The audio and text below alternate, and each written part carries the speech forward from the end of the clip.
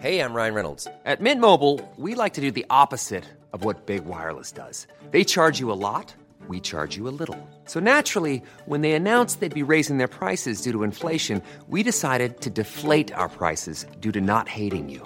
That's right. We're cutting the price of Mint Unlimited from $30 a month to just $15 a month. Give it a try at mintmobile.com/switch. $45 up front for 3 months plus taxes and fees. Promo rate for new customers for limited time. Unlimited more than 40 gigabytes per month. Slows full terms at mintmobile.com. You don't think that it's time that somebody cared enough to have a dream? Why are you getting so upset? This is not about you. Yes, it is. You are a human affront to all women, and I am a woman. At some point, you gotta decide for yourself who you are. Can't let nobody make that decision for you. How do you go about getting an exorcism? I beg your pardon?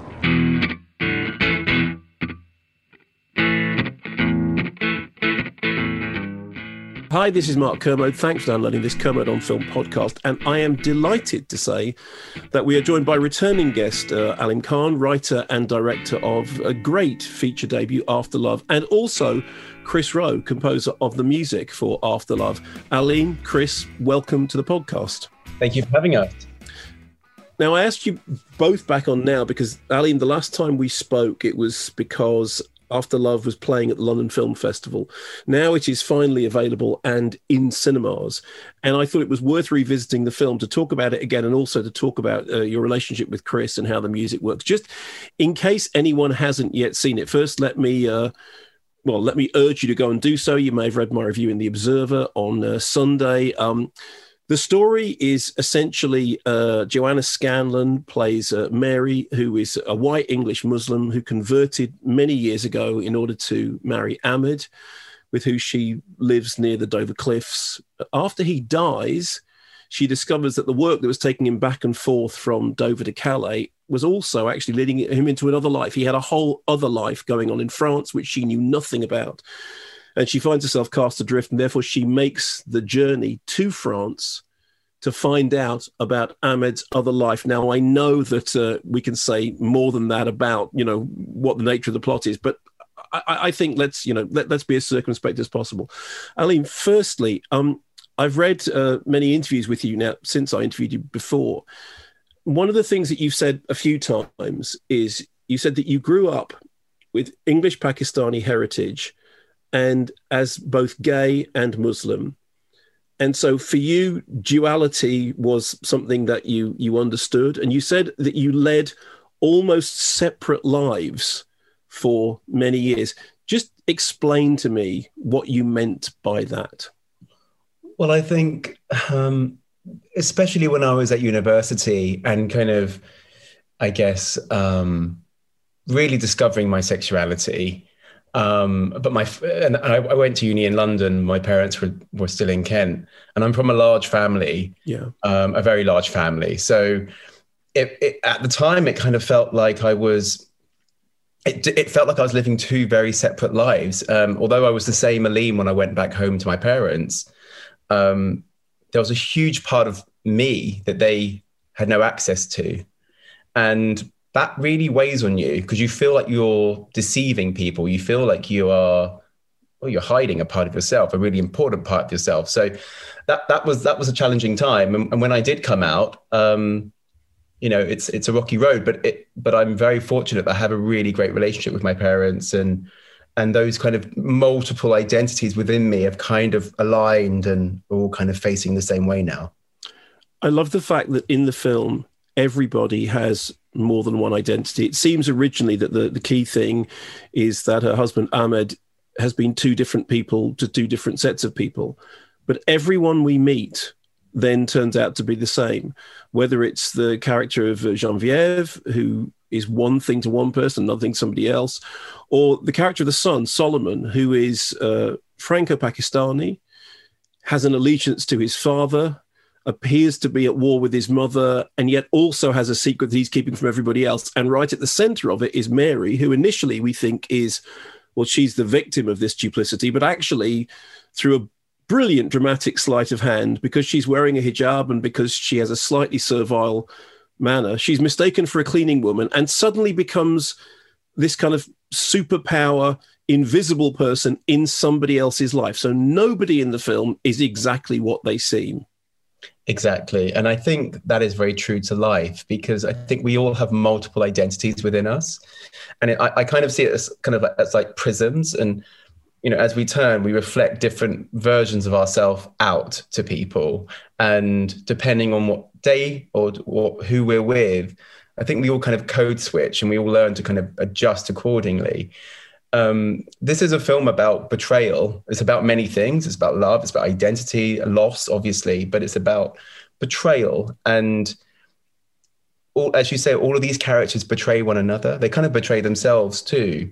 And for me, it was very important not to vilify Ahmed, not to kind of judge him, because all of these characters lie to one another. You know, as you say, Mary becomes complicit in Ahmed's deceit. Obviously, she's trying to understand the bigger picture and the truth, but she crosses some pretty, you know, big red lines. And for me, it's about putting the audience in the film, having the audience look at their own relationships, look at their own faceted identities, and I guess ask the question of, when are we ever authentically, completely ourselves? Are we? Can we ever be? You know, we're always modulating. And there's a lovely thing, which is quite apart from that, you know, that everybody has got this kind of dual thing going on all the way through the film. And I noticed, I've now seen it 3 times, and I noticed this more each time. All the way through the film, the duality of the central theme is mirrored in the shots. We constantly see shots that are mirrored against each other or reflect each other. I mean, we open with this astonishing shot, which is a still shot, a scene of domesticity, darkened kitchen, light in the background.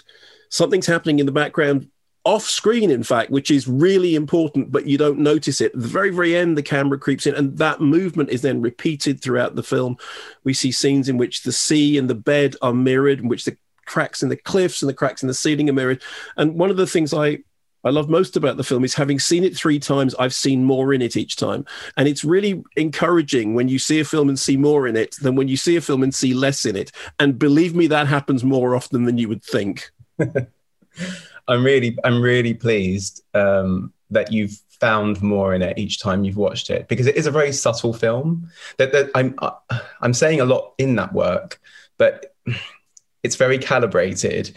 And I think on first viewing, you are busy. I think an audience will be busy with certain aspects of the story. And I do think once you've watched it a couple of times, the different angles, the different nuances, I think, kind of present themselves. I'm really pleased that you've seen more in it each time. Hopefully people that go to the cinema would go and see it 3 times. That would be great, wouldn't it? Yeah. Now, Chris, I'd like to bring you in here, because one of the things that's very important to that sense of duality and that sense of the tension that's at the center of the film is to do with the score. And I've played some tracks from it on my Scala show, and I'm very struck by how much certain scenes touch me because of the way the music works. As I was watching the scene when she crosses the channel and we have this, you know, the image of the cliffs collapsing, there's this tension in the music that reminded me, weirdly enough, of Nicholas Britell's brilliant score for Moonlight. It's similar kind of like the feeling of the ground beneath you shifting. And I've now been listening to the score on its own, because I now have a copy of it. Thank you very much. And what's remarkable is that if you, having watched the film a few times now and then listen to that score on its own, the score is doing the thing that a film score really should do, which is evoking the film in my mind. What's the central theme for you, or the central sort of guiding principle of that score? Yeah, for me, on the watching the kind of early cuts, it was I was just really struck by Joanna's performance and how it's such a still film for so much of the film, and you know, there's very little said actually in the dialogue track, and just seeing this kind of feeling this kind of gut-wrenching thing that has happened to her, but she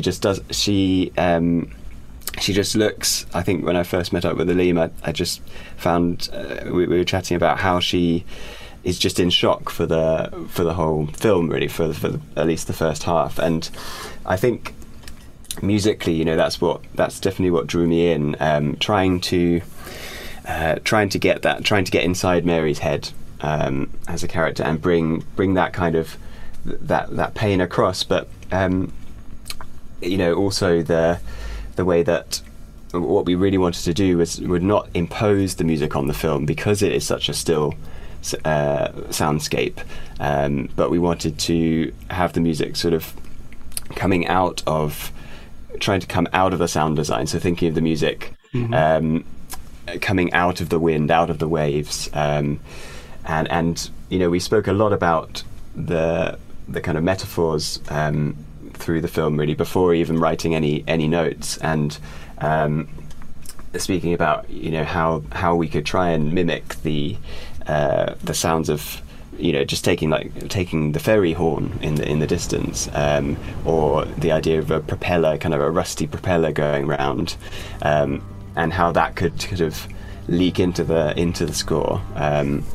So really, I think, yeah, it's those two things of trying to get inside Mary's head and kind of enhance what she's doing on screen, but in a sort of subconscious way. I think if we can ride in on the sound design, then it can be, you know, I think a lot of people that see this film won't consciously notice the music maybe until the end even, and I think that's, you know, that's kind of what we were going for, really.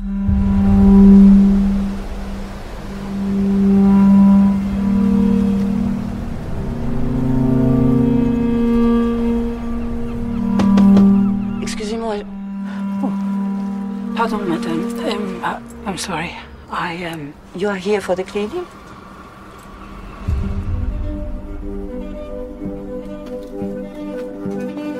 These can all go too. What's wrong with these? Ahmed doesn't wear them. Did you convert when you married? Back then, I did something for my husband that no one else could. What's interesting is that, you know, when I was, because I had to write about this for The Observer, and I used the word seascape when I was trying to, it's very difficult to ever describe anyone's music. You know, you if you write about music, you end up saying things that just sound completely platitudinous. But there is a kind of floating thing to it, particularly when you listen to it in isolation. It also sounds like a number of different voices slightly talking against each other. And I was kind of interested because at one point, I noticed, well, firstly, the film plays out in English, French, and briefly in Urdu. The central character barely speaks. And the noise that you hear most of the time is the noise of everything else going on around. And I actually think that what the score managed to do was to evoke that idea that there are a bunch of voices around you, but you can't quite tell where they're coming from. And I that just really struck me. I wonder whether that just sounds like phony, baloney, pretentious nonsense to you. It was quite important to us to, for the music to really be a mirror of Mary's kind of inner soul, you know, her inner turmoil, her inner journey. And when we were talking about the music and how it was going to, I guess, what it was going to represent, the elements of, so I also have to say that we had an incredible sound designer called Joachim Sundström, who is an incredible Swedish sound designer.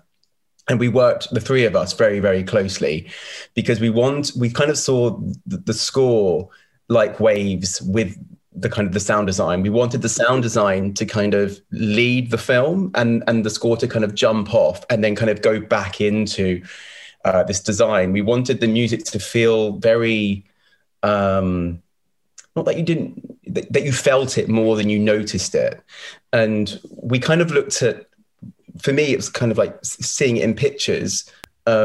I kind of saw like the air sound. There's a lot of air, there's a lot of wind, there's obviously a lot of waves, there's a lot of rumbling and the earths and cracking. They all kind of represented different characters. So it's really interesting that you said the different voices, because our approach was Mary was the earth, Genevieve was the water, Solomon was air, and Ahmed was the metallic sound, the ferry, the propeller kind of going between those 2 points.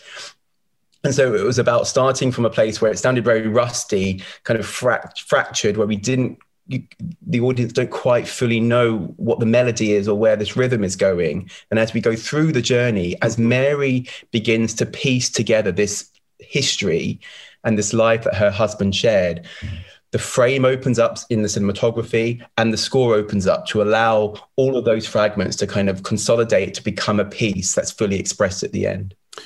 We should say that, you talk there about Ahmed, who is an absence in the film.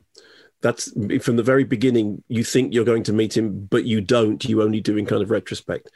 Just for those who haven't yet seen the film, who is Ahmed? Where does he come from? What's his story? Oh, what's his story? Well, Ahmed is Pakistani, and he was born in Pakistan and has lived in the UK for many, many years. He met Mary when he was a teenager. But I don't want to define him, because I don't want to. I think it's that's fine. The audience. That's fine. That's kind of why I'm asking. It's for the audience to find him and place him themselves, and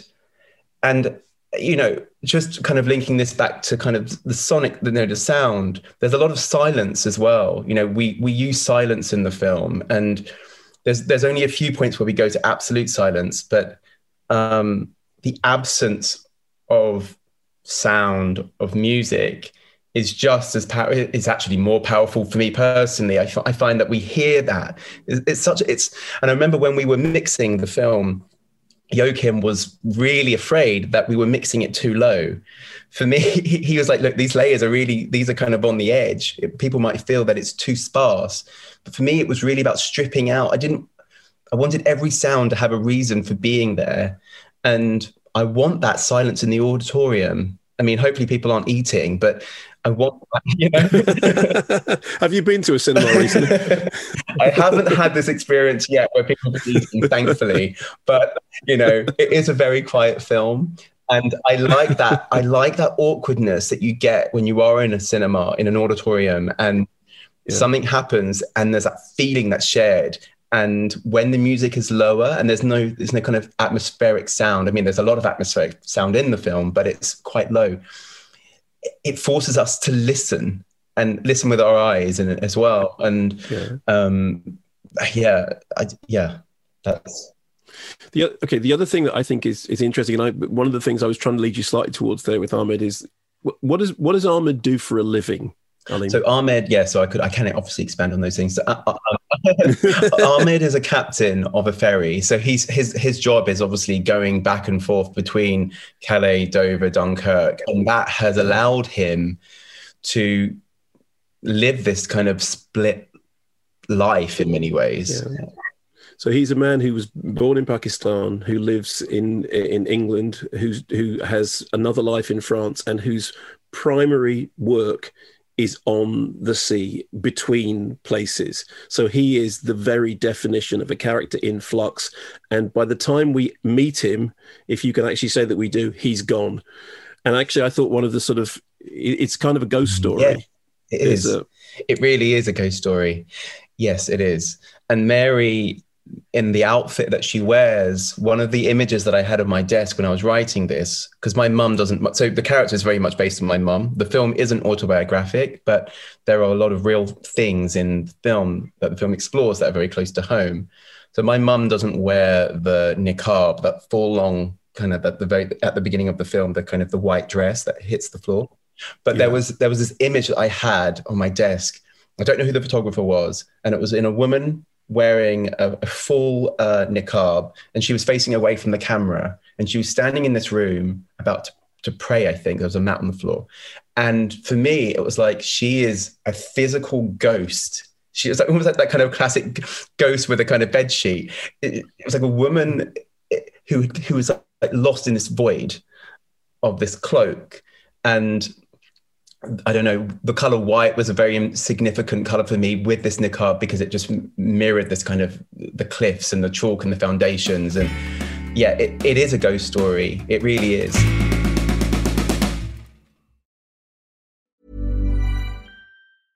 I'm Sandra, and I'm just the professional your small business was looking for. But you didn't hire me because you didn't use LinkedIn Jobs. LinkedIn has professionals you can't find anywhere else, including those who aren't actively looking for a new job, but might be open to the perfect role, like me.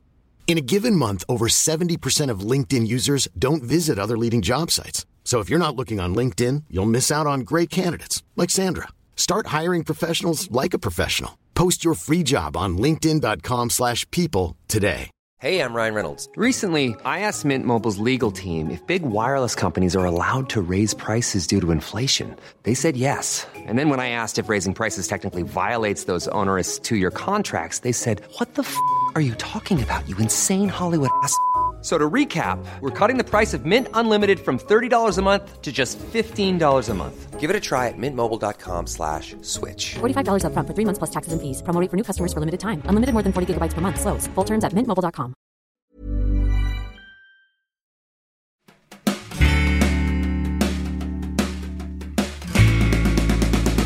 Chris, I sent you a message. This is how this kind of got set up, because I said, thanks, I've got the piece of the cliffs. I want the piece of music from the dinner scene. And you said, okay, well, actually, it's called this, and I'll send you the whole thing. What's interesting is that there are a couple of moments, and there it's only a few, when things come together, and they come together harmoniously. And the score does something very interesting at those points. It's not that it goes from being suspended or, augmented, whatever, and suddenly we get nice big, C majors. But there is a sense that the score has these moments of warmth and harmony, but they pass like waves. It'll come together and then it will move on. Can you say something about that? No, I mean, that's really interesting, because I think what we spoke a lot about was, well, I actually focused on the final scene was one of the first things I wrote, and it's definitely the most complete piece of music, musically. And we actually had this idea of breaking, that was in several layers, and breaking it apart into fragments and kind of distorting those fragments, putting them through different prisms, and I think through the film my approach was sort of a collage approach, so you kind of just piecing things together. And I think hopefully that we wanted to give the impression that Mary's world is just being thrown completely up in the air, and inside her head she has all of these different things, different kind of fragments of things that she thought she knew colliding with each other. And but yeah, that's interesting to sort of think of them as voices in that way. So for me, it's everything is referencing everything, if that makes sense. Like they all have to work in harmony together to communicate, I guess, what I'm trying to say. The production design, the costume, the performances, the dialogue, and the music, they're all kind of part of the tapestry. So it's a kind of slow food film. It's something that you need to be patient with, because it does, I think it pays off, but it does, it takes a while to kind of, it's something that seeps into you. And that was something that was important for us in the framing, was to have that push in, to gradually get closer to this character. And then as she embeds herself with this other family and develops a relationship, we allow the camera to move backwards to kind of see the frame. And the music, works in the same way. It's about, piecing it together to hear the full sonic scape of it. Chris, what are your thoughts? Yeah, I think that's beautifully put, actually. I mean, I think there's this kind of rocking motif that goes throughout the whole film, just two notes, and it Yeah, I think that's exactly right, because it has its own kind of rhythm, and it's just like it's sort of passing. But for other cues, it's sort of left suspended. And actually, what you're saying about A Ghost Story, it's using the very kind of it's using harmonics on the cello, which very kind of disembodied sound, like taken away from its the usual kind of warmth that we feel from the cello. And so yeah, I think that must have been an influence in there. But that moment it is almost like two kind of ships coming together, I suppose, and it's such an important moment in the film. For it's when I was watching the cut, it's when Mary kind of, you get a feeling that there's some sense of peace. She's found some kind of a sense of, up until this point she's just been in shock, I think, and then there's that kind of really beautiful moment between them, and just a very simple act of cooking together. And actually that was one of the first scenes that I saw that Aleem shared with me, and so that was, I think I had almost had written that part first and then extrapolated it backwards, so took those themes, fragmented them earlier on, and so when we get to that point, I think we're very familiar with those two notes, that kind of idea, and then when it sort of finally lands into more of a kind of it's a waltz, really. It's a kind of slow waltz between them, and so yeah, it's one moment where there is a kind of a rhythm to it, and a set tempo, and it settles, doesn't it? It settles. And how much does the tempo, the rhythm of that, how much of that is set by, forgive my pronunciation, is it Alexander Dynan or Dinan? You're the cinematographer. How do you pronounce the name, Aleem? Dynan, who I think he shot Paul Schrader's first Reformed, which has a kind of a very particular aesthetic. How much is the tone of the music defined by? I mean, when I'm watching it as as an audience member or as a critic, you kind of start looking at it and thinking, okay, there's this very particular framing, very particular slow moves, uncluttered. How much does that tell you what the score needs to sound like? Yeah. For me, I think it's the scope, isn't it? So so much of the film is inside and quite close in, and I think musically, well, this was recorded just. There's only one instrument in the film. It is just the cello, an amazing cellist, Alice Purton, who I worked with, and so much of it is recorded really, really close as well. So you get all those kind of imperfections, and you hear the bow on the string, and you're brought right into the instrument. But then in that final scene of the film, as we pan out, as Aleem said earlier, that's when the kind of music rushes in, and it broadens in scope, just by adding lots and lots of those layers on top of each other. But so I suppose that definitely that definitely kind of affects the kind of how close in we are to the sound. But it's also mirroring. It's mirroring Mary, because Mary as a character is so constrained by her circumstances within this house, trapped within herself with this grief. And it's only in that, and without giving spoilers away, it's only in that last kind of 15 minutes where something happens that allows her to fully release. And the music was a kind of a call to that, a reaction to that release, kind of pouring it out.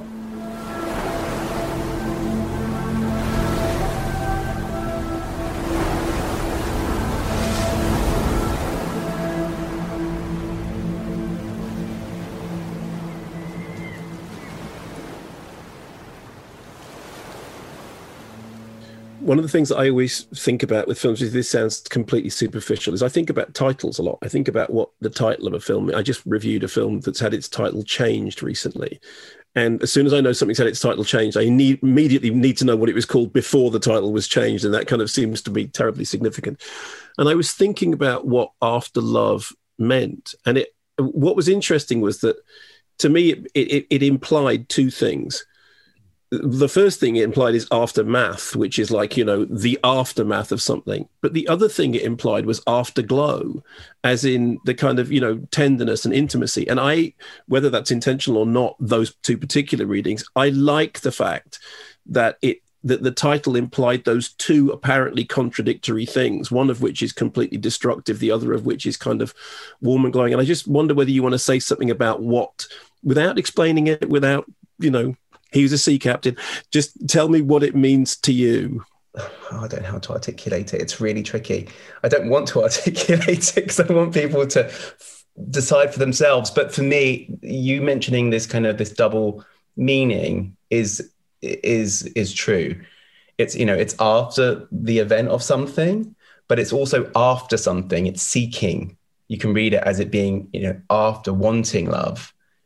And both of those things are very much what the film is about. But it's hard to kind of define because also like, what is love? I mean, it's not my responsibility to explain it. It's really for the audience to kind of question for themselves. This is why it's always so hard, isn't it? Because you really want audiences to make it their own. And if I tell them this is what it means to me, then they can only see it my way. And I always feel like the work, I've said what I wanted to say through the work, and then you put it out and then people make it their own. And you can discuss it. But if I tell them now before they've seen it, then it's like, there's no other reading. But I think the kind of duality of what something can mean really speaks to what the film is about, beyond the kind of the initial expectation of something. It goes beyond that. I have to tell you, the best answer anybody ever gave me when I was doing a film critic asking questions and the person literally not wanting to reply at all was Harry Dean Stanton, who I interviewed about Alien many years later. And I just could not get him to say anything about it because he just doesn't like talking about his films. And I finally said, Harry, tell me about the set. The set was the most enormous thing and it's a whole world. We're walking into that set. What was it like? And he said, what was it like? And I said, yeah. He said, what was it like, the set? And I said, yeah. And he said, did you see the film? I said, yeah. He said, it was like that. And I kind of thought, yeah, I understand. All right. So Chris, I'm going to throw this to you just to kind of bring things to a close. I've been playing your music away from the film on this radio show that I do on Scala. And I'm always aware that having a film music show is a strange thing because film music is written for films. And yet it also can be taken as a standalone thing. And some pieces of music work away from the films and some pieces don't. And it's not a flaw in them. It's just not what they're designed for. As the composer who wrote the music for the film, how do you feel about it being listened to away from the film? Yeah, that's an interesting question. I think, obviously, I love the fact that people are listening to it far and wide, and that's a great thing for the film and for the soundtrack. But I think particularly for this film, so many of the cues are so personal to the film and to that scene, and sort of feel like a lot of the process that we went through was about me writing something kind of bigger than some of the scenes maybe, and then sort of really stripping it back and to its kind of bare elements that would work. And because it is tied in so closely with the sound design and really kind of works off it, I think some of the cues, they there's a danger if it was played on its own that it would just kind of have a sort of emptiness to it. But then, we never listen to music just completely. There's always something else going on, isn't there, which kind of adds, fits into it. So it's a tricky one, and I think that's why we put the last cue of the film at the top of the album, as the kind of title track, because of the process that in which it was written. That was the fuller piece that we wrote at the end, from which everything else kind of was fragmented. So. I think that kind of has a standalone quality to it, but if you kind of tune straight in at track 4 or track 5, I think you have to kind of appreciate it after hearing the first track, if you like. Okay. Well, then I apologise for playing individual tracks from it on the radio and probably completely destroying the work, but still sounded pretty good. Right. Aline, when you're walking around your house, doing the tidying, whatever it is, do you feel I just slap on the After Love soundtrack? Actually, I have been doing that a lot in the bar. I mean, I'm getting such a rush just listening to the music that Chris composed from our film. I mean, Chris is such a wonderful person to work with, and listening to the music at home, I'm listening to it every day. And this might sound really cringe, but I kind of thought that when I die, I'd really like that last track to be the Cliffs track to be the music, because I feel like it's such a personal film for me. It's my first film. I kind of feel like that's and Dover is such a special place for me and my family that it's kind of a piece of music that I will always I'll always listen to and carry with me. So I think Chris is right. It's absolutely tied to the film, but it's something that that is meant to be enjoyed and experienced. The way we find our way into anything is very personal. So I hope that people do listen to this, and I'm glad that you're playing the tracks individually as well, because I think it's also just highlighting Chris's brilliance. Chris, since Aline brought this up at your funeral, what are we going to hear? Well, I think it's got to be.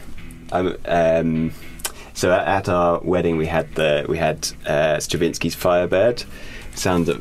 We got lots of musical friends, so we had like a huge kind of scratch orchestra, and I think the end of that is pretty special, right? I can't have my own music. I'm being carried out to the sound of Elvis's American Trilogy, all of it, and everyone has to stand until the end. Aline, Chris, thanks ever so much for coming on the show. Congratulations on the film, which is currently playing in UK cinemas. As I said, I'd advise you to go once, go twice, go 3 times. You see more every time. Thanks ever so much. If you've enjoyed this podcast, remember to subscribe, tell your friends, do all the usual stuff. Visit our Patreon page where there's exciting video of this conversation in which you can see Chris's incredibly well-appointed studio and Alim's very tidy room behind him, as opposed to the pit that I appear to be living in at the moment. Thanks for listening. Keep watching the skies, and see you next week.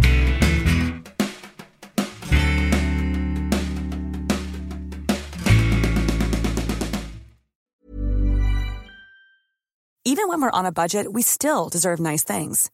Quince is a place to scoop up stunning high-end goods for 50 to 80% less than similar brands. They have buttery soft cashmere sweaters starting at $50, luxurious Italian leather bags, and so much more.